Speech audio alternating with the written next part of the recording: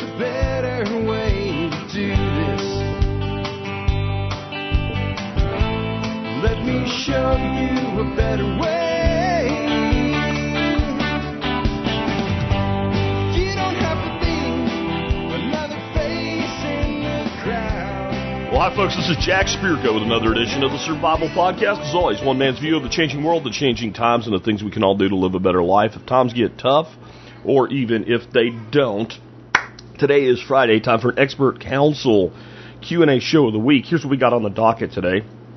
In the Ron Paul Liberty highlights, you'll have Dan McAdams and Dr. Paul teaming up on two topics. One, the COVID tyrants are hoping for obedience again. As I said yesterday, I ain't gonna get it. Not for me, anyway.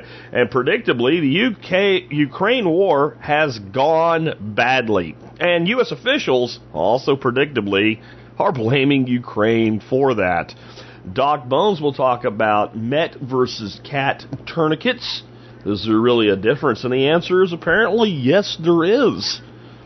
Romero Romani will have his first expert council segment since he's joined the council and talk about syncing multiple cell phones. Nick Ferguson will talk about managing and spacing for a direct graze coppice tree system. Sean Mills will talk about keeping your waterers for small livestock from freezing up this winter. Professor C.J. Kilmer will discuss The Real Abraham Lincoln, which was actually a book. And I'm going to talk more on the de-dollarization from the BRICS bloc. So yesterday I said that I didn't think that they were actually going to roll out a BRICS, unified currency anytime soon, that maybe eventually something like that would become a payment system, and that they would just trade in their currencies using local currency exchange systems. Turns out the president of South Africa came out today and said, well, exactly that, almost like I know what I'm talking about. We're going to talk more about this because it's being called not worth paying attention to. Don't worry about it. It's just the BRICS. Blah, blah, blah, blah. This is an entire shift of a world order, which is what I talked about yesterday. We're going to talk about it a little bit differently, though, in my anchor segment today. With that, let's go ahead and drop on into the Ron Paul Liberty highlights of the week. This really shows you the power of propaganda, because it was only a year and a half ago, and people's memory has been shot since then. They don't remember all the things they did to them. They don't remember study after study saying it didn't do a thing, it didn't change anything. They don't remember anything about the people who've been injured, who followed the rules, so-called rules. It's just amazing the power of propaganda. Well, here's how the story started. It happened a few days ago, back just before the weekend. Alex Jones, of course, reported. He said someone talked to him, a whistleblower talked to him, and told him it's coming back. And everyone laughed. Oh, Alex Jones, he's so crazy. Here he goes again, so crazy. Well, as it often happens, he ends up being right. People laughed at it. They said, here he goes again. But now we're reading the headlines, and this was an article from Steve Watson via Summit News that Zero Hedge picked up saying, yep, it's happening. It'll be interesting to see what happens, whether the people are going to, and the parents are going to roll over and go back to their obedience to these crazy people. Well, as we know, this is not about social health. It's about social control. Well, let's move on from one little update that we wanted to do. If we can put that next one on. Now, antiwar.com did a great job of covering it, as they do. But here's the original New York Times article. Ukraine's forces and firepower are misallocated, U.S. officials say. Go to the next one. This is from the New York Times article. Ukraine's grinding counteroffensive is struggling to break through entrenched Russian defenses, in large part because it has too many troops, including some of the best combat units, in the wrong places, American and other Western officials say. And I think this goes along with what we've been talking about on the show lately, Dr. Paul, which is now that things are obviously going very, very bad for Ukraine, the experts in the U.S. government and think tanks are saying, whoa, don't blame us. It's your guys' fault. You did it the wrong way. Yeah, there was a report today about the F-16s coming from the Netherlands. Well, it wasn't until end of next year, maybe. Yeah. And and so much of the weaponry, it was old. And I keep thinking, but you don't understand. That opens up the market, and more money flows into the coffers of the military-industrial complex. So it's just amazes me how inconsistent the progressives can be, because there was a time, that to be good, they were against the military-industrial complex and corporations like the pharmaceutical company. Now they're gung-ho over the whole thing, and it makes no sense whatsoever. But they also lose credibility over it. Eventually, the people wake up on that. Well, we know from Tucker talking to Doug McGregor a couple of days ago, McGregor has said from his sources that there have been about 500,000 casualties on Ukraine's side. And that's a horrific amount of casualties. And so you're talking about a very, very large-scale war, the biggest war since World War II. And so that's why it's so interesting, in my view, to see these American military experts saying, well, you guys are doing so bad, it's not our fault, you're just doing it wrong, you're not doing combined arms warfare. Well, the first thing we do is we have air superiority in every conflict, and we also never fought a peer power since World War II. It's always been Libya, Iraq, Serbia. We've never fought a peer power, and we've always had air dominance. Well, they don't have it.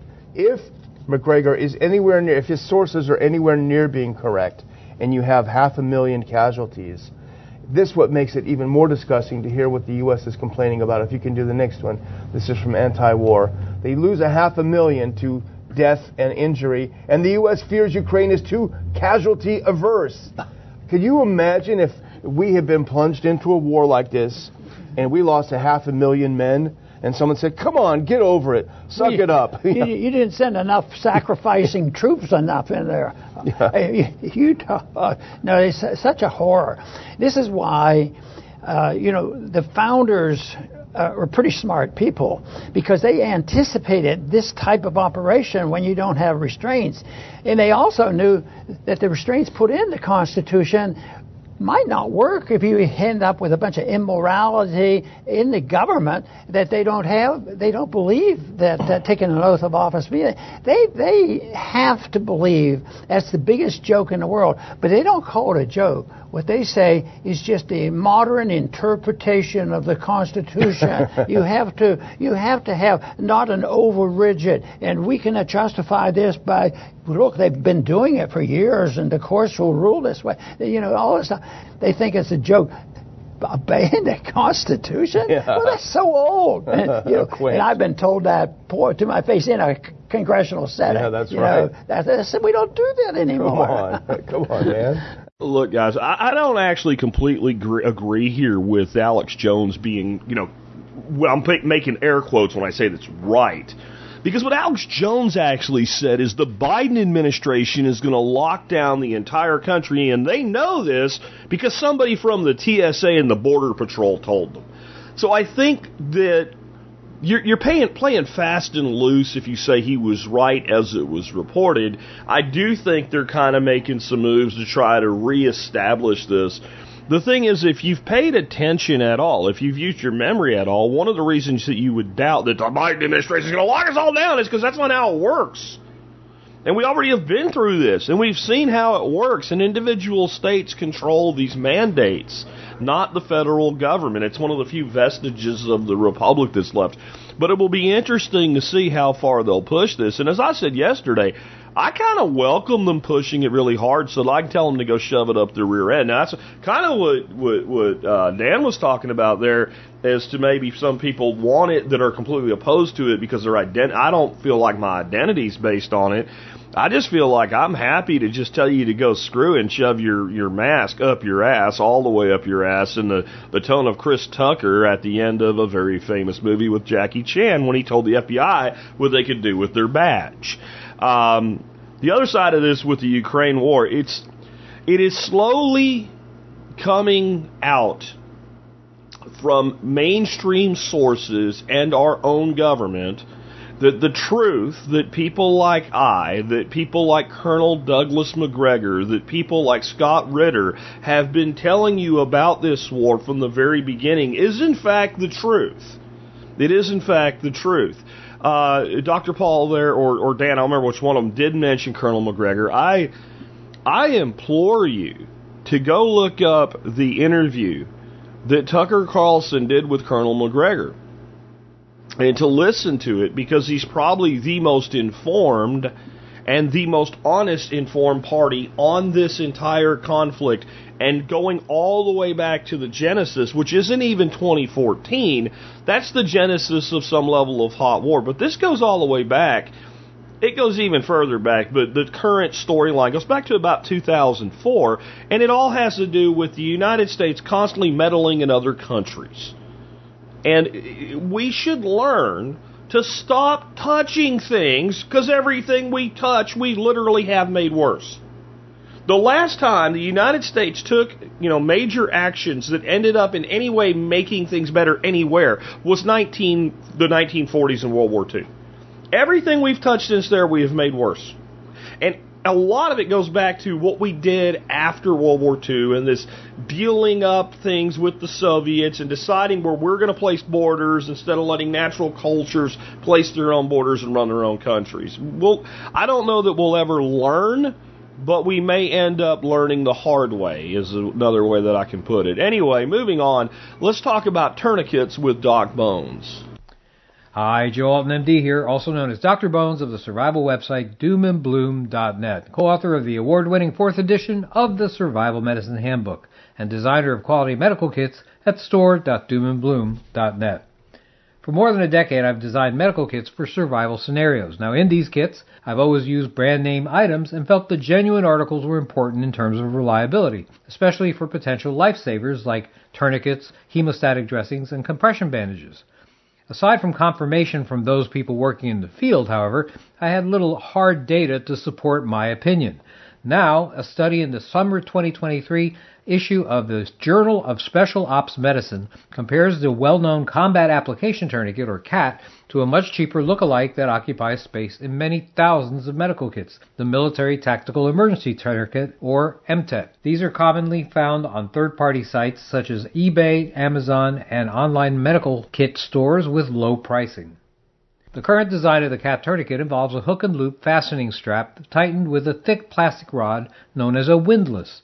The MTET is very similar in appearance and mechanics to the CAT, but available at approximately a third to half the cost.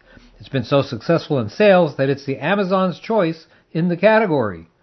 Made overseas, the MTET and a number of other tourniquets are marketed in English for the American and Canadian consumer. Given the visual similarity, discount price, and quality claims, the MTET is a tempting option for anyone on a budget, and who isn't these days? Before I talk about the study, let me say I have no financial interest in any company that manufactures tourniquets. Okay, so the researchers of the Special Ops Journal study took a group of 50 combat medics, 68Ws, who served as instructors at Joint Base San Antonio, Fort Sam Houston, Texas. They were told to self-apply either an MTET or CAT tourniquet on the mid-thigh area. They used one tourniquet on one leg, then the other tourniquet on the other leg, and were timed. Placement time target was about 60 seconds, with a successful application confirmed by a sonogram showing cessation of arterial flow in the dorsalis pedis artery located on the top of the foot. All 50 medics were successful in applying the CAT tourniquet under 60 seconds. With the MTET, only 40 combat medics, or 80%, succeeded, with the MTET requiring a longer median time overall to complete the task. In addition to failing the 60-second test, mechanical failures, 14%, were encountered in the form of a bent windlass rod, rip stitching, and a deformed buckle. A mechanical failure, you might imagine, can mean the difference between life and death. This study provides evidence that not all tourniquets are created equal, even when applied by experienced professionals. It's true the combat medics may be more familiar with the CAT tourniquet and thus maybe apply it faster, but a popular look-alike does not appear to be equally effective in stopping blood flow in a significant number of cases. This leads me to suspect that production or material flaws may be to blame for the difference. The CAT, as well as the Soft T-Wide and the Tactical Mechanical Tourniquet, have all received the blessing of the military's Committee on Tactical Combat Casualty Care, a recommendation not given lightly. Don't assume that lower-cost imitations, though popular, are equivalent to those that have been thoroughly tested in both the lab and the battlefield. This study is rare proof that you get what you pay for. This is Joe Alton, MD, that old Dr. Bones, wishing you the best of health in good times or bad. Thanks for listening. Hey, learn more about tourniquets and over 200 other topics in survival settings with the award-winning 4th edition of the Survival Medicine Handbook, and get your family medically prepared with quality kits and individual supplies from our entire line at store.doomandbloom.net. You'll be glad you did. Yeah, I mean, there's certain things that when you're making them part of your preparedness, and medical things especially, that you don't cut corners. You don't cut corners. If you're using a tourniquet, it means that some really bad shit has happened. You don't use a tourniquet because you have a little bleeder on your pinky. You use a tourniquet at risk of permanent damage to the limb, because the alternative is exsanguination, which is a nice way of saying bleeding to death. And to have a mechanical failure of a tourniquet, well, that is the worst thing at the worst time. And so I completely agree with this, and I have always gone with, for our preps, the actual military issue equipment for this need, because it is proven time and time again in the battlefield. And again, there's just places we do not cut corners. You guys know me, I'm big on price to value ratio with a lot of things. Well, you know, a tool you use in your kitchen, if it happens to crap out after a couple, 3 years and you replace it and it worked out economically to be a better deal, fine. When you start talking about things you put your trust of your life in, then no, don't cut corners. That said, if I had one of these aftermarket tourniquets, and that's all I had, and I was in a situation where I needed a tourniquet, I would damn sure use it. With that, let's go ahead and hear from Romero Romani on syncing cell phones. Romero, of course, our newest addition to the Expert Council and the founder and president of Above Phone. Hey everyone, it's Ramiro Romani from Above Phone. This is my first video for the Survival Podcast Expert Council. Thanks, Jack, for inviting me, and I look forward to answering all of your technology and privacy questions. Today we have a question from Joseph. Joseph asks, hey Ramiro, is there an easy way to sync my calls and texts between two phones? I have a home phone and a work phone. I use the same number on each phone. Currently I switch the SIM card whenever I want to switch phones. Then I back up and restore the text messages to sync the calls and messages between both devices. If I remember correctly, you mentioned in your interview that there were services where you could get a phone number without a SIM card. Yes, so Joseph, that sounds like a lot of work just to keep two phones synced. Yes, we do offer an internet phone number service, and I'd love to explain that to you. So this is actually over to our left here. That is our internet phone number service, or the interface you would get on the Above Phone. And how it works is it's running on top of a chat protocol called XMPP. XMPP alone allows you to have end-to-end encrypted messages, voice calls, and video calls, and it works incredibly well. So that's if you want to have really private conversations. But it also has the added convenience of being able to bridge it out to the phone network. And so that's what our internet phone service does in partnership with a company called JMP running out of Canada. And if you get Above Privacy Suite, you will get access to this internet phone number service. You'll get 1 month free. You'll be using our private XMPP server, which is optimized to not log. And additionally, you'll have reliable service. Now, the thing we like about XMPP is that it's truly open and decentralized, meaning that anyone can run it at home. This is in contrast to messengers like Signal, WhatsApp, and Telegram, where you have to rely on a set of central servers that you don't know how the code works on there. So with XMPP, you can actually have it all. Okay, so how does this internet phone number service work? Well, I'll show you. It's actually really easy. Let's go ahead and add a contact here. Well, the first thing, before you even get here, you get to pick out a phone number for yourself in the United States or Canada. You literally have a list of phone numbers for every city in the United States or Canada, or most cities in the United States or Canada, and you get to pick it out. And when you start making calls and text messages, from the other person's perspective, it looks like you're just calling from that phone number. So it's a really seamless experience. In here, I'm going to show you how to add a new contact, a new phone number. You can hit PSTN, and then you can literally dial the number just like that and then add them. And you can see it converts the contact to an XMPP address, meaning that you can set a name for this. You can do whatever you want with this. You'll know that when you message this particular contact, it will bridge out to the phone network. So you can see that I can call them. I can also send them text messages. I can send them group messages. I can send them small files like pictures. And yeah, so you can do pretty much everything you would expect from a phone using this internet phone number solution. And the best part, to go back to answering Joe's question, is that it can be synced across devices. So you can log into XMPP on your old phone. You can also log into XMPP on your above phone and have the calls and texts synced at the same time. This is actually what we do to manage our support phone number. The number on my business card uses this internet phone number solution, and it works wonderfully. You can drive and call. Wherever you have service, you're going to be able to make calls. So I hope that answers your question. Another bonus thing is that you can even log into XMPP on your computer, and you can begin to have text messages show up on your XMPP client on your computer. So with Above Phone, you get all of this and more. If you want to work with Above Phone, you can go to our website, abovephone.com, and you can purchase a phone. You can bring your own service.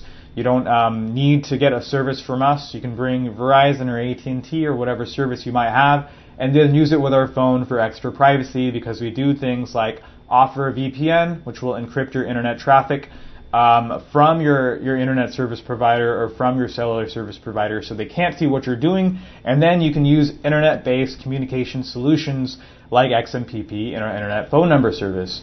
So you get all of these services as a part of Above Suite. So you pay for the phone, and then you also have an additional yearly cost of $100 for Above Suite, and that is a tremendous value because you get email, calendar, a VPN, encrypted chat, voice call, video calling, which we just talked about, video conferencing, and then also a search engine, and we're planning on a lot more additions. So check our website out at abovephone.com. If you want to check out any of our webinars, go to learn.abovephone.com. And contact us through the website. We look forward to hearing from you, and I hope you learned something. Till next time, please remember our connection is sacred. Peace. And just real quick again, remember, if you are an MSB member and you want to get a phone from Above Phone, you can get $75 off any of the phones at Above Phone as an MSB member, which is 1.5 times the annual rate of MSB just in that one benefit. So if you're not an MSB member yet, if you're thinking about getting yourself an Above Phone, and I think it's a really good idea to do so, that alone would be enough reason to go ahead and sign up for MSB. Next, let's talk about managing direct graze coppice tree systems. And you know who that question's for. It has to be for Nick Ferguson. Nick Ferguson here with an expert council answer on managing a coppice tree system. And this is for Nick Ferguson. What is a good in-row and between-row spacing for my coppice trees? I'm planting a coppice and want to get decent spacing so I can let sheep direct graze the coppice, as well as hand harvest for rabbits and making tree hay. I will use electric netting to control the sheep's access to the trees and would like an alleyway of grass and clover for grazing as well. I'm planting mulberry, hybrid willow, and hybrid poplar. How far apart should I space the individual trees, and how far apart should I space the rows? All right, so the number one on those trees for feeding as fodder is going to be the mulberry. Number two would be hybrid willow. Hybrid willow is fan-freaking-tastic for just about any of those ruminants, including the rabbits. Mulberry is number one on my list. Hybrid poplar is sometimes not popular with a lot of animals, but it makes a fantastic fuel wood. That's why I include it in that fodder tree pack, because I'm trying to get y'all as much of a well-rounded application kit to get as many of those in the hands of people as possible. So if you're going and making as much of a focused effort just to feed animals, I would recommend that you stay focused on mulberry and willow. Nice thing about the willow and the hybrid poplar is you can propagate those super simply with just what you have on hand. The mulberry is a little bit more complicated, but I've got information coming out on how to propagate those with cuttings, so it should be pretty easy to propagate any of those with just the right toolkit. I think I read all that question. How far apart should I space them? Yeah. Thanks for all the content you put out. I really appreciate it. Best regards, Preston. Hey, maybe next time I should read the whole question and then start answering. All right, so thanks, Preston. That's a great question. My general rule of thumb is like a 24-inch spacing between the trees and the rows, about 2 foot. You could go as tight as a foot, 18 inches, something like that. If you wanted to put them every foot, then as they grow and mature, you could always thin them out to every 2 feet. You can plant them every 4 feet. It really just depends on what feels comfortable to you and what works in your situation. There's lots of different variables. But generally, I say every 2 foot, with the rows spaced anywhere between 12 and 8 feet apart. You can go tighter. You can put them in there every 4 foot. You can put the rows every 4 foot, 6 foot, 8 foot, 10 foot apart. You can put them 20 foot apart. You could put them 150 feet apart if you're going to be grazing in between those rows of trees. It really just depends on the context and the usage. The more spacing you have between the rows, the more grazing you're going to have. Mine, because I'm going with intensive production, are spaced 10 foot apart, and that gives me an easy 4 foot of grazing between them to cycle rabbit tractors and possibly in the future to add poultry tractors in between my rows of trees. Sure, you could direct graze the strips between the coppice trees with electronetting, but if you're using electronetting, that can't be touching the leaves because it'll short out, and it's going to be preventing the animals from accessing the trees directly, so you can't direct graze because they can't reach the trees. And if you just, kind of net in several of those rows and let the animals directly graze the trees, then they're going to strip all the leaves from whatever they can reach. That could be as high as 6-8 foot up because they can walk that stuff down. And if we're talking about coppiced trees, they will be able to walk down the entire tree. I don't care if it's 12 foot tall because it's going to be really thin whips. They're going to be able to walk the whole thing down. And even if they got really thick, they're going to be able to eat at least 4 foot. And if it's a coppice system, we're talking about like the tallest this should ever really be getting is about 4 feet. So they're going to essentially be able to remove all the leaves from the trees, which is going to kill the tree or at best stunt its growth and really drop that growth curve and productivity curve to the low end. And we want to keep that productivity curve at the upper end. We want to be at the top of that bell curve as much as possible. So I love the idea of using the coppice plot to run layers, laying chickens and Muscovy ducks, as well as, rabbit tractors and for the weaned bunnies and for, smaller poultry like quail. I love the idea of using coppice plots for that. I do not love the idea, and I'm going to give a hard no to the idea of giving sheep direct grazing access to the coppice trees. To explain my reasoning, let's use the imagery of a lawn to convey what's going on. Every weekend in suburbia, millions of homeowners flock to their lawnmowers to cut the grass. When they pull the mower out, they leave the mowing height set at the same elevation. Why not mow every other week and just scout the grass to the ground and remove all the grass leaves? You won't have to mow every week. You'd have to mow like half as much. That'd be great, wouldn't it? Well, no, it wouldn't be great because the problem is removing that much leaf matter would kill a good number of the plants and your lawn would be patchy, or you would just kill the whole stinking lawn. If you go into a dry spell after you just scalped it, you'd kill your whole lawn. Likewise, if you coppice the trees and you let herbivores direct graze, you're going to find that the animals are going to strip all the leaves they can reach, the ones low to the ground.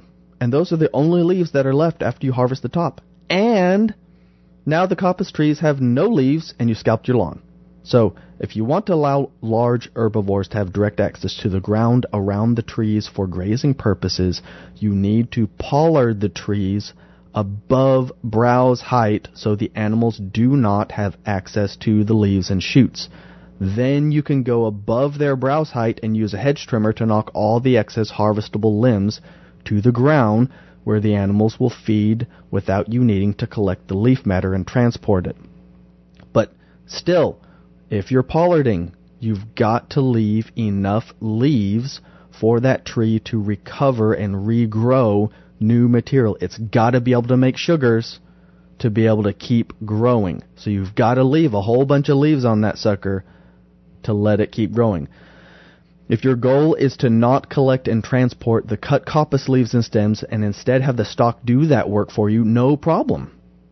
You're going to have to use a pollard system, like I said. Drop the leaves directly onto the ground and let the animals pick it up and eat it directly where you drop it. That's no problem, but you have to use a pollard system. And that's why I say coppice tree systems are for livestock exclusion, and pollard trees are for livestock inclusive systems. Coppice trees will be over-harvested, or the leaf growth will be inverted from what an easy harvest looks like. You want to harvest the tops of the trees, not the bottom. So if you let the animals harvest the bottom, the trees are going to push all of their growth to the top to avoid grazing pressure, and you're going to have to work overhead, which basically means the animals are either going to kill the trees or force you into a pollarded tree system anyways. So you might as well just pick one and set up the system one way or the other so that it is useful for your individual situation and scenario. It's kind of difficult to explain using only words and no visual aids, but the gist of it is coppice systems are livestock excluded. Pollarded systems are livestock included.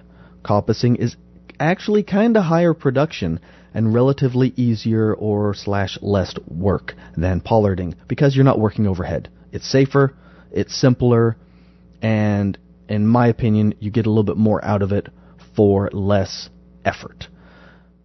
Alright, I guess that's it. I hope that really helps. If you have any more questions about coppicing and pollarding, feel free to send them in. I love getting this information in front of people. I love seeing this become more of a mainstream thought process and goal for people. I think it is really, really the way of the future. I hope this encourages y'all. I am Nick Ferguson from Homegrown Liberty. Do good things. So while we're on the topic of livestock, not everybody has grazing animals, not everybody has animals, but I would say the vast majority of folks who are doing the homesteading thing do have small livestock at a minimum on their homestead, in this audience anyway. And one of the common problems, and I talked about this with our guest this week, Morgan Gold, is keeping water available to your livestock in your winters.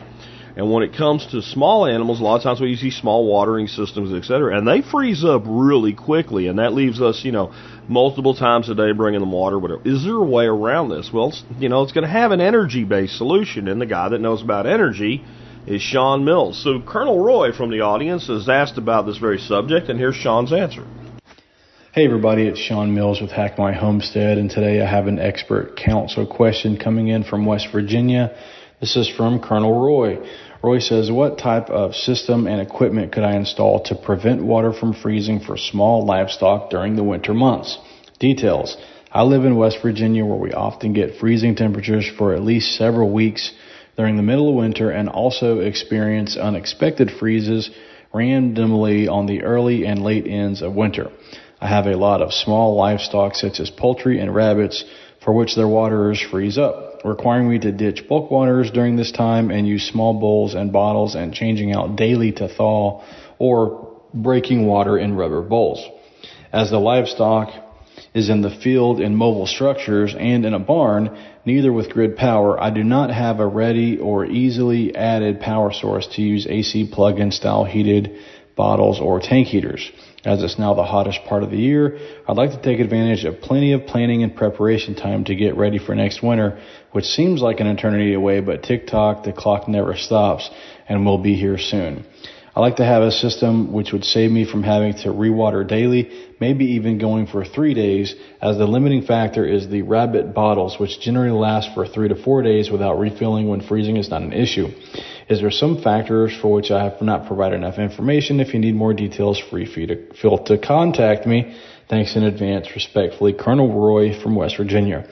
Roy, I got a few ideas for you. None that I've used myself, as I have not been in a similar situation as you experience every winter.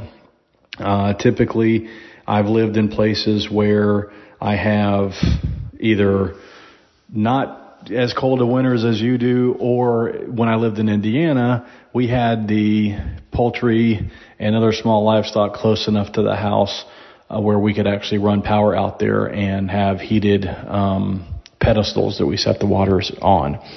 So there's not a great energy-free solution for bulk waters for livestock in the winter, but I do have a couple ideas.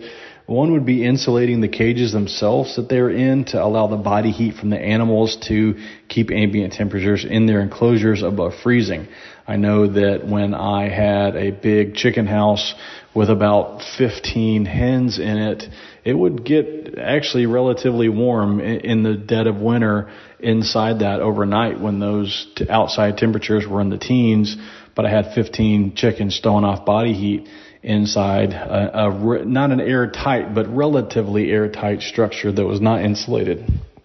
So, doing that, keeping the cold out and the warmer air in, obviously would be a good first step where you could continue to use the actual bottles themselves. But outside of that, keeping the ambient environment above freezing, I think you might have to go away from the bottles or use some different type of technique to kind of auto refill the bottles with warmer water. So, insulating the bottles. I've seen a lot of people that get through mild freezes with just insulating those bottles. So the stuff at the early and late part of winter, that might be a good solution for you, but it's probably not going to help you when you have weeks at a time below freezing.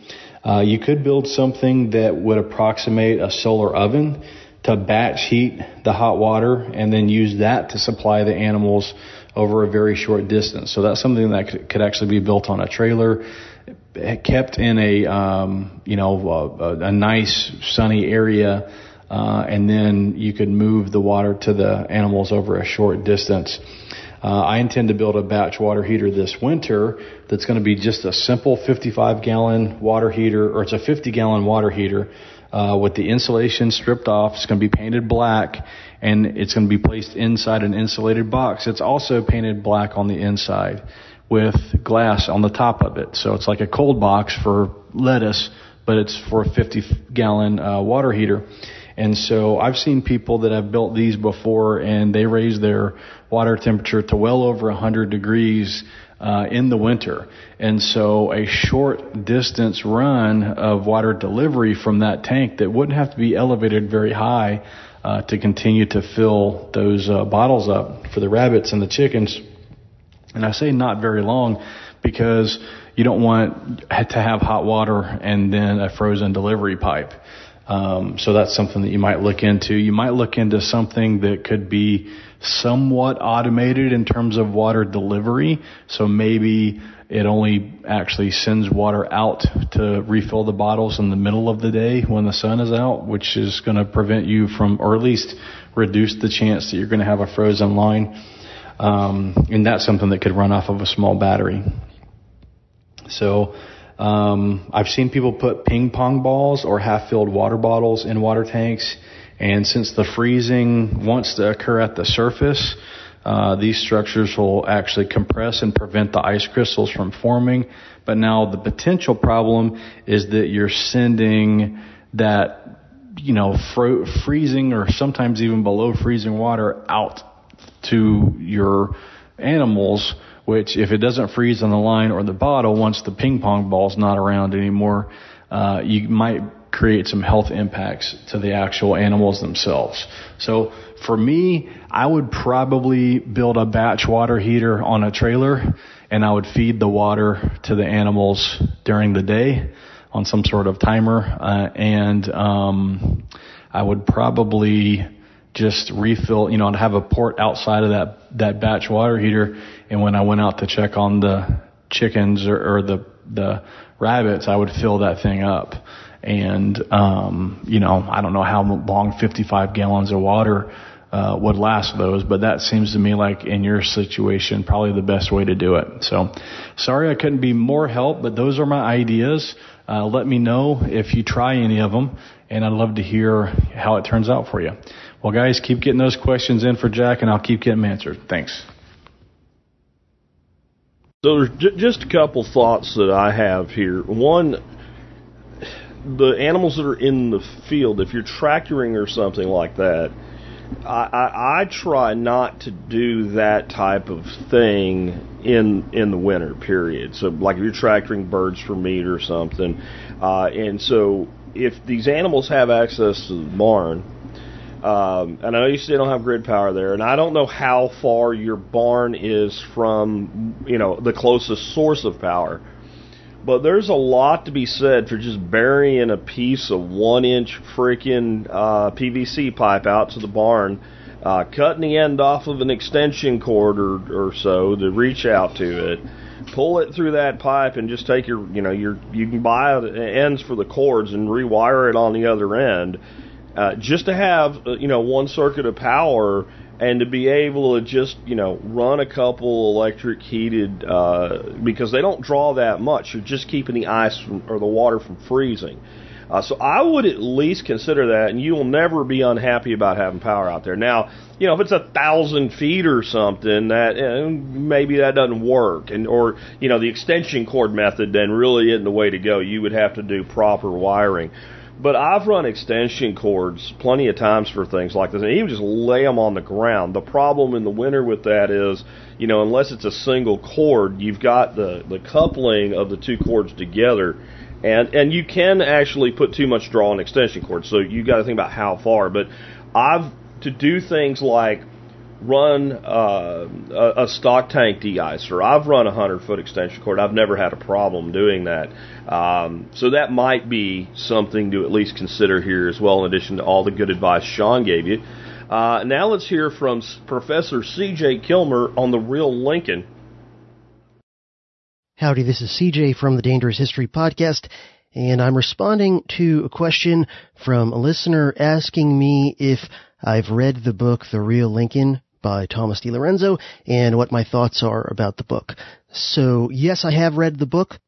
Now, I will caveat everything I'm going to say with the proviso that I read this book approximately 15 years ago, and I do not believe I have reread it since then. So it's possible that some things here and there that I think of as, good and bad things about the book, my memory might be a little bit off. So, if I'm erroneous in anything I say about the book, forgive me, it's just the ravages of time. But I certainly agree with most of the overall, big picture take of the book. I certainly agree that Lincoln should not be seen as sort of a saint or messiah-like figure, as he often is in kind of standard narratives about him in the Civil War and so forth. I also agree very much that Lincoln was not primarily motivated by wanting to free slaves in his decision to be willing to go to war to prevent Southern independence. I also agree with DiLorenzo's overall take that Lincoln was essentially a corporatist and a nationalist, and so most of his decisions that he made during his entire presidency were motivated by the kind of Hamiltonian Federalist / Henry Clay Whig conception that the United States federal government should generally be more dominant over the states, and that the United States federal government should sort of partner with major corporate interests because this would be for the good of the nation. This would lead to, faster national development and power and prosperity and all these sorts of things. So this is a line of thinking that you can clearly trace from kind of the Alexander Hamilton types through the Henry Clay types. And as DiLorenzo himself points out, Lincoln was a huge fan of Henry Clay, and Henry Clay was sort of his political hero. and it's where Lincoln got a lot of his political ideology from. I also agree pretty strongly with DiLorenzo's characterization of many of Lincoln's actions during the war as being authoritarian and unconstitutional, and I did cover those things as part of my Not-So-Civil War series that I did about 5 years ago. So I agree with all those big points in kind of doing a revisionist takedown of the standard establishment narrative of Lincoln. Now, some criticisms and disagreements, and again, been probably 15 years since I read the book, so I may be misremembering some things here and there. But I would say that overall the book, my recollection is that it relies too heavily, for kind of my preferences, on secondary sources and does not include enough primary source material. Now, quick version of what those things mean for those who are not familiar with history lingo. A primary source is a source from the actual time period that you're researching. So, could be an infinite number of things. Could be a government document, could be someone's journal, could be someone's, letters and communications, we could come up with an endless list. But it's an actual document from the time period that you're researching. A secondary source is something that has been created by an historian, but prior to you, that has looked at primary sources and, put together a book or an article based on their research. And in general, in the history profession, it is considered stronger when you're writing a book or an article. It is stronger the more primary source research you have versus secondary source research. So, there's nothing wrong with secondary sources. It's pretty much inevitable that you're going to cite some secondary sources if you're doing a work of history. But my recollection is that DiLorenzo's book leaned a little bit too much towards secondary sources for the research and not enough towards primary source material.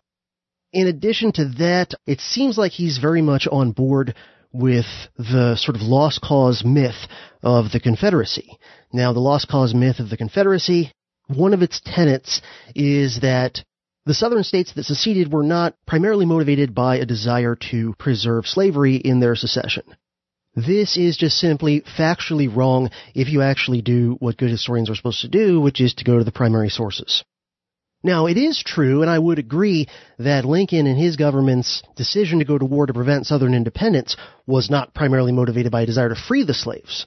But that does not necessarily mean that the other side's motivation to want to leave the Union in the first place was not primarily based on the desire to, in their view, preserve and protect slavery, because even though Lincoln himself was not really an abolitionist, the fact of the matter is that the overwhelming majority of Southern leaders in, say, 1860, 1861 believed he was an abolitionist. And so, yeah, you can quote Lincoln saying, "I'm not going to war to free the slaves," and I think there's every reason to believe that he meant that at the time, but that doesn't necessarily mean that the Southerners took him at his word and believed that he didn't want to free their slaves. Go back and look at what they actually were saying in, say, the 1860 election, and they believe Lincoln was an abolitionist despite his words to the contrary. The fact of the matter is, if you go back and look at statements by Southern leaders in 1860 and early 1861, basically when the states were debating whether or not to secede from the Union, you find overwhelming statement after statement after statement of Southern leaders saying explicitly, the main reason we are doing this is to preserve slavery from the horrible Republican abolitionist threat. That's the kind of thing they were saying. And yes, you can find statements by Southern leaders saying, "Oh, we were really seceding over, states' rights and the tariff and whatever." And I'm not saying those things weren't like part of the motivation, but the funny thing is you really don't find those statements being made by Southern leaders until after the war's over and they've lost, and they're essentially trying to retcon their own reasons for seceding to make themselves, they've lost, and now they're trying to protect kind of their historical legacy and image now that they have lost the war and slavery's gone. And most people are starting to agree, like, yeah, it's probably a good thing that slavery ended. And so for just a little bit more on some of the things I talked about here, of course, about 5 years ago or so, I did a giant many-part, many-hour series. It was a huge labor for me on the American Civil War. I called the series the Not-So-Civil War. And I did one episode toward the end of the series that was episode 176 of the Dangerous History podcast titled The Great Alibi and the Treasury of Virtue, the Not-So-Civil War Part 15.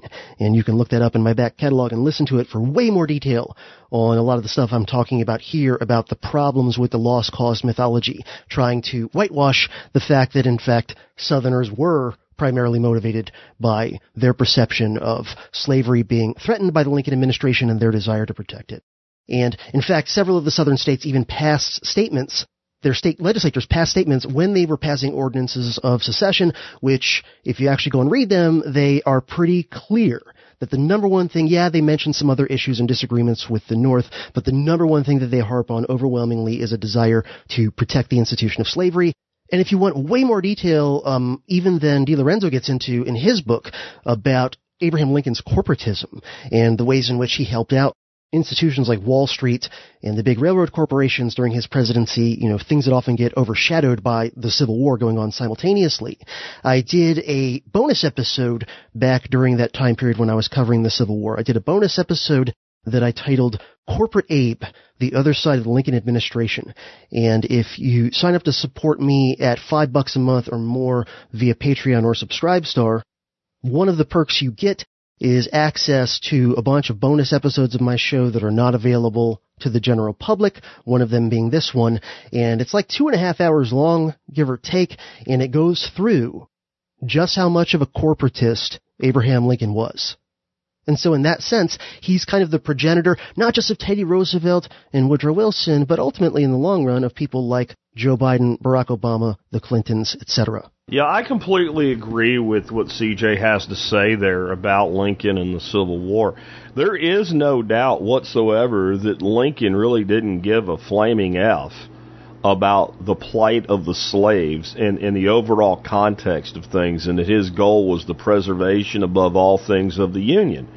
It doesn't mean that's not why the South seceded in the first place. And as CJ said, there is just tremendous documentation to demonstrate that, including the fact that each state issued its own secession document that was, sent in, and every single one of those stated that the primary cause was slavery. I'll put it a totally different way. If we go back to the 1860s, and slavery already is gone from the United States, there would not have been a Civil War. The South, while it did specifically desire a stronger states' rights, which is a position I actually completely agree with. The main state right that they were concerned with was the right to slavery. And they were not so concerned that they would have fought a war without the issue of slavery being present. And I think it's kind of stupid of certain people in society today to try to rewrite that history in the face of so much documentation to the contrary. And again, pointing out, but the South wanted this, and the South wanted that, and the South wanted this, and if we had those things today, we'd be better off. That's a valid point in of itself. It is not a valid point as to this was not about slavery. It was absolutely about slavery. But no, Lincoln was kind of a sleazeball in a lot of ways. But so are most politicians, especially politicians that rise to the level of President of the United States. It's not unique to Lincoln. Just my thoughts on that. With that, let's talk about modern politics to a degree, but global politics, not U.S. Well, that certainly impacts U.S. politics. So, yesterday, I talked about a great global shift that's occurring. We're in the middle of it. And I always try to preface this with the black hole analogy from science fiction. That it is at least theoretically possible that a space-going vessel could be caught in the event horizon of a black hole and not know it, because in spite of the tremendous gravity enacted, the pull inward is slow relative to the distance, right? And how true that is, you don't know, but it's good for an analogy. Because the analogy here is that when we are having momentous shifts in society, at the end of them, they appear to have occurred overnight, but in Hemingway's words, gradually, then suddenly. And the gradually can be very gradual over a very long period of time, and a lot of people could be sounding alarm and going, look, it's happening, and they're just ignored and poo-pooed, especially with perception bias. And the average person in America today, including even our youngest people, who have no real respect for America's founding values and the values that actually make America unique in the world, They still believe in America as far as our power. Okay, as our power. We are this indestructible force.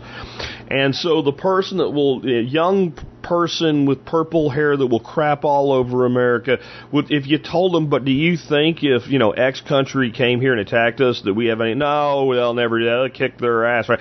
We have been brainwashed into this invincibility, and not just militarily in all things. We have been brainwashed to believe this. And that includes in economics, like one of the problems some of the, socialist-minded morons have is that we are so powerful. And so they believe it. So both sides believe the bullshit. And that the idea that some other currency or group of currencies or trading bloc would relegate us to the sidelines when we've been in control of things for so long is just ridiculous to people. Well, any empire that's ever existed, the people of that empire would have felt that way at the height of their empire, but also in the decline of their empire before it became fully readily evident. So South Africa came out and said, hey, all this talk about a BRICS common currency, we're not doing that. Yes, we just let in 6 new members. And we plan to continue to build up our trading with each other. But the big thing that we plan on doing is opting out of the dollar. Opting out of the dollar. And he even said they're working on is not anti-West or anti-SWIFT. It's pro their own countries. I think to really understand what's going on and why these countries feel this way, it's not just about sanctions on Russia. There's no sanctions on China. There's no sanctions on Brazil right now. Right? And they're 2 of the leading countries in the BRICS bloc. There's no sanctions on South Africa right now. But they're talking about direct trade between other members using their own currencies. The reason is there is no good reason for the United States dollar to be the global reserve currency right now. And there hasn't been since Nixon temporarily took us off the gold standard in 1971, which means temporary is permanent. How did we become, and I don't want to rehash Bretton Woods and all that, I just want to, the macro reason why. Why did the rest of the world agree to do business in dollars in the first place? Why? Well, they agreed to do it because we were using the gold standard. America was considered a trustworthy nation. We were trusted in belief that we had the amount of gold that we said, and we were trusted in our dollar peg, and we were the rising superpower of the world. With all of that together, it made perfect sense. Because we needed to move, you have to understand, we needed to move from the concept of moving around bars of gold in vaults to do business and shipping bars of gold across oceans and things like that. The modern economic system was evident and imminent, and the ability to transact across borders and oceans without it moving metal was needed. So the dollar became this idea that if I'm holding United States dollars, I'm holding gold. It's as good as gold. And I can put dollars in my central bank as a reserve. And it's like putting gold in a vault. And then this way we won't have this issue that the BRICS nations right now are trying to avoid, and that is South Africa doesn't really want a BRICS currency because it would take away from the South African currency or the Brazilian currency, or now that Argentina is becoming part of this, the Argentinian peso. The ability of all these governments to control their money inside their own borders is important to them. I believe that if we are in a fiat world anyway, if you do not have a currency of your own, you are not a sovereign nation. You either have a commodity money like gold that is universal, or you have a local currency, or you have both. But you don't give up your sovereignty. Well, these nations are doing this to assert sovereignty. They're not doing it to lose sovereignty. So if India gives up its ability to manipulate the rupee, then they lose that sovereignty, and they're not about that. Nor does China want to give up its ability to manipulate its currency. Nor does Russia want to give up its ability to manipulate its currency. So as I said yesterday, I see long-term some sort of BRICS banking something that maybe is a gold-backed thing that acts as maybe kind of like Bitcoin Lightning, a settlement layer to make the exchangeability of these currencies automatic or lower cost or more rapid. But right now, and you're about to see this go into full swing, these countries are going to start doing business with each other in their own currencies. And we've made like that we need the American system, and we need SWIFT, and we need the dollar, because you can't figure this out on your own. What the minister from South Africa said is, we have exchange rates. We know how many South African dollars or whatever convert into how many rubles. We don't need the dollar to do this. We have our own money. They have their own money. So I wanted to really make it simple for you to understand here, and we'll use cryptocurrency for this. Okay, so let's say that I am the nation of Bitcoin. Jack Spirko is I'm not, but let's say it'd be great if I was. And I'm the nation of Bitcoin. I don't want you're the nation of Dogecoin. And I don't want Dogecoin. I want Bitcoin. And you don't want Bitcoin for whatever reason. You want Dogecoin because it's the currency you manipulate in Doge land, right? So you're like, Jack, I want to buy a whole bunch of shit from Bitcoinville, right? And I'm like, what do you want to buy? And I want to buy some oil. Oh, okay, we have lots of that. Yeah, you want crude? You want refined? I want crude. Okay. So I say, okay, it's going to be X Bitcoin. Well, and you're like, but I use Dogecoin.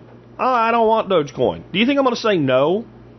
Let's make it a little bit smaller. Right now, the only cryptocurrency that I hold in earnest is Bitcoin, other than a pretty good stack of Ethereum that I have from long ago that I don't want to pay taxes on just yet by exchanging it. But I sell my membership for $50 a month. By the way, if you pay in crypto, whether it's Bitcoin or not, if you pay in crypto, you can buy 3 years for $100, effectively dropping the price to $33. I don't really advertise that, but I do that. So let's say that you get in touch with me and you want to pay me in Dogecoin or Dash or any other currency that I don't really want. Do you think I'm going to tell you no? All I'm going to do is give you an address for that currency on one of my exchanges, and as soon as I get your currency, I'm going to convert it to Bitcoin and withdraw it. There's no reason I would say no to this. It does add a step, and it does add a small transaction expense, but it's far more permissionless than going through our banking system or what have you.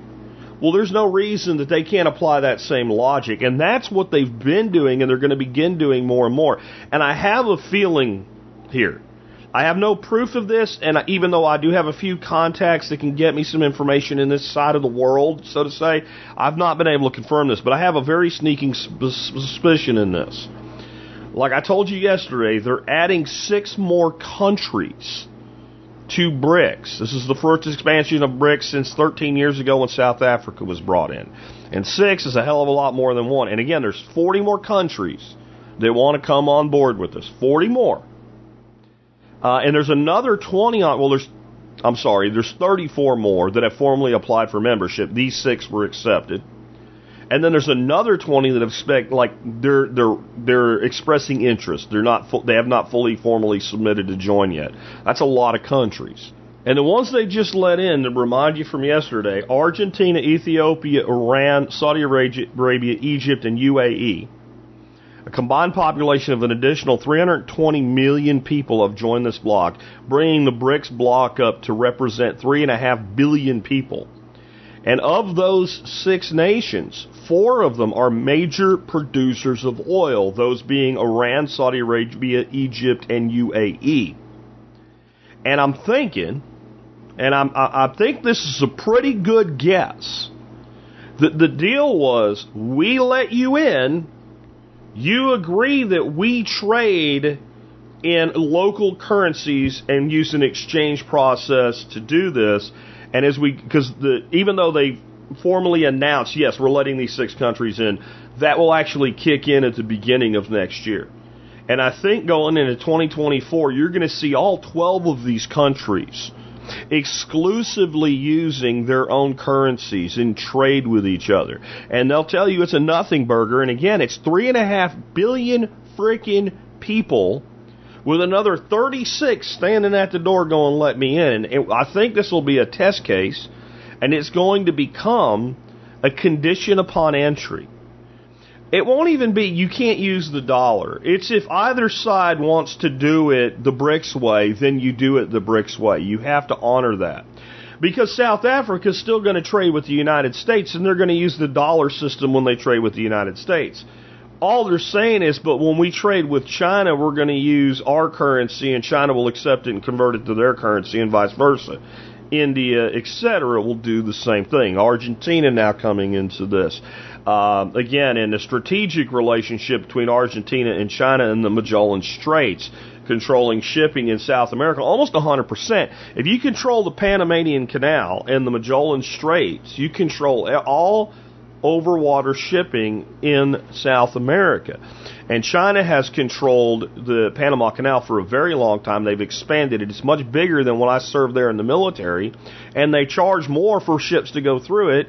And the reason that happened is we pulled out, and the Chinese stepped right in because the Panamanians couldn't run the canal without us. They didn't have the technology, they didn't have the engineering, they didn't have the ability to do it, they didn't have the money to do it. Because the entire time that we were controlling it and robbing it from the Panamanians, we were charging so little for passage through it in the name of free trade that we were subsidizing it with manpower, and we were subsidizing it with money. And we were subsidizing it with the defense of the United States military.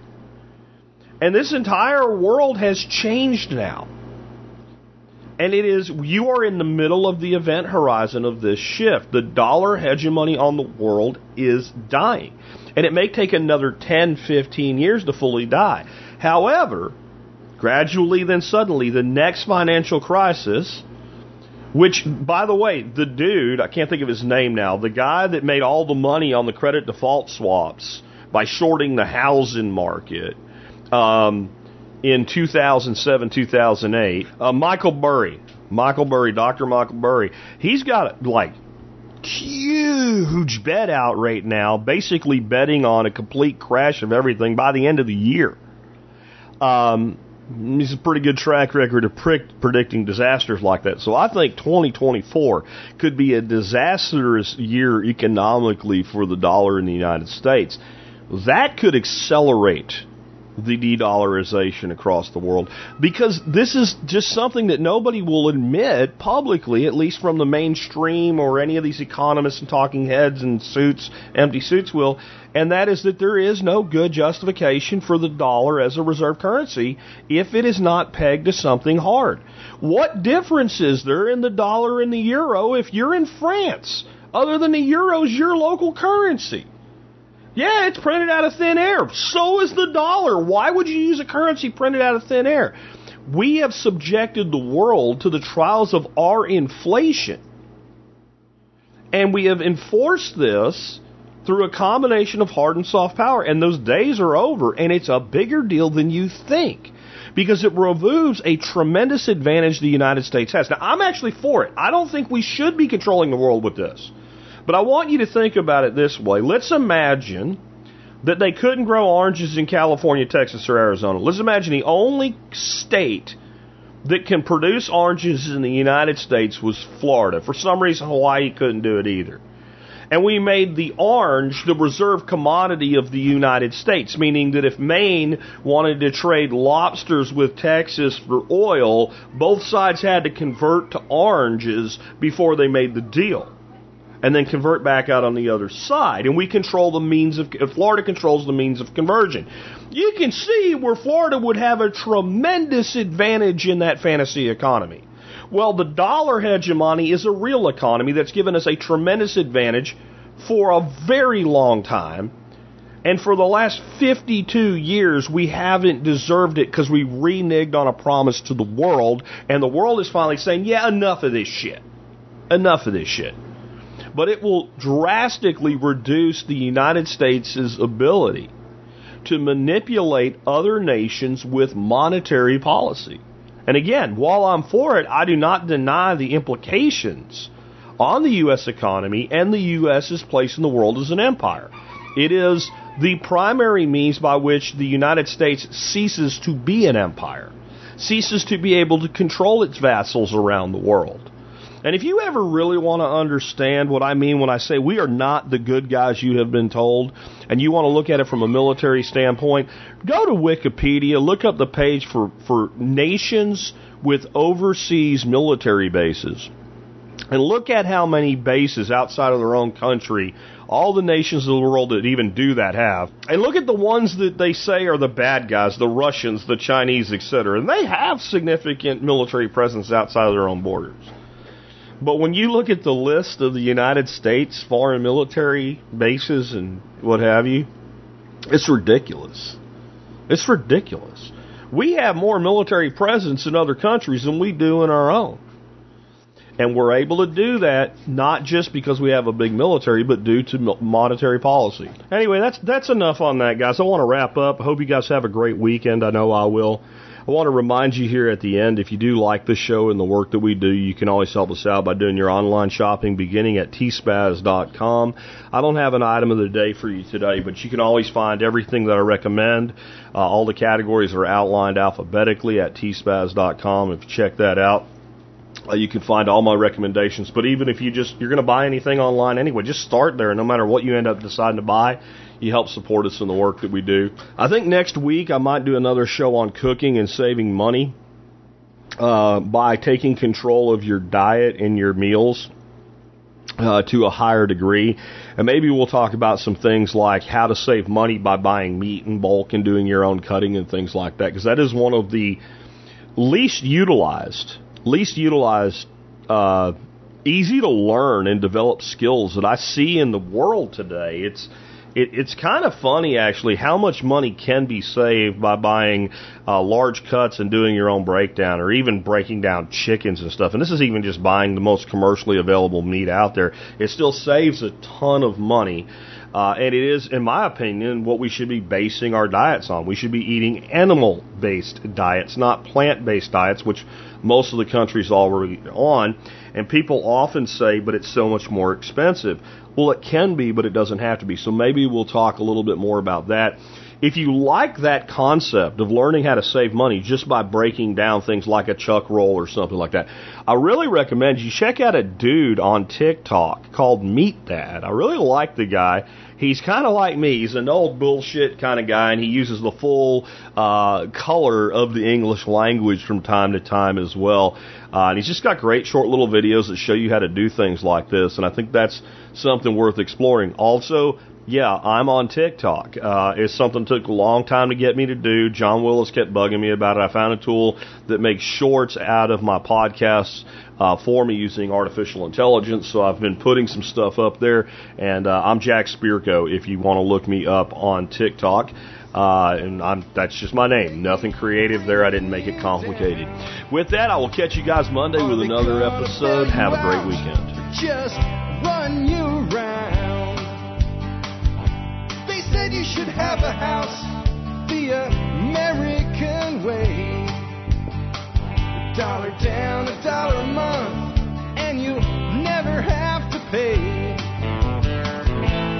There's a better way to do this. Let me show you a better way.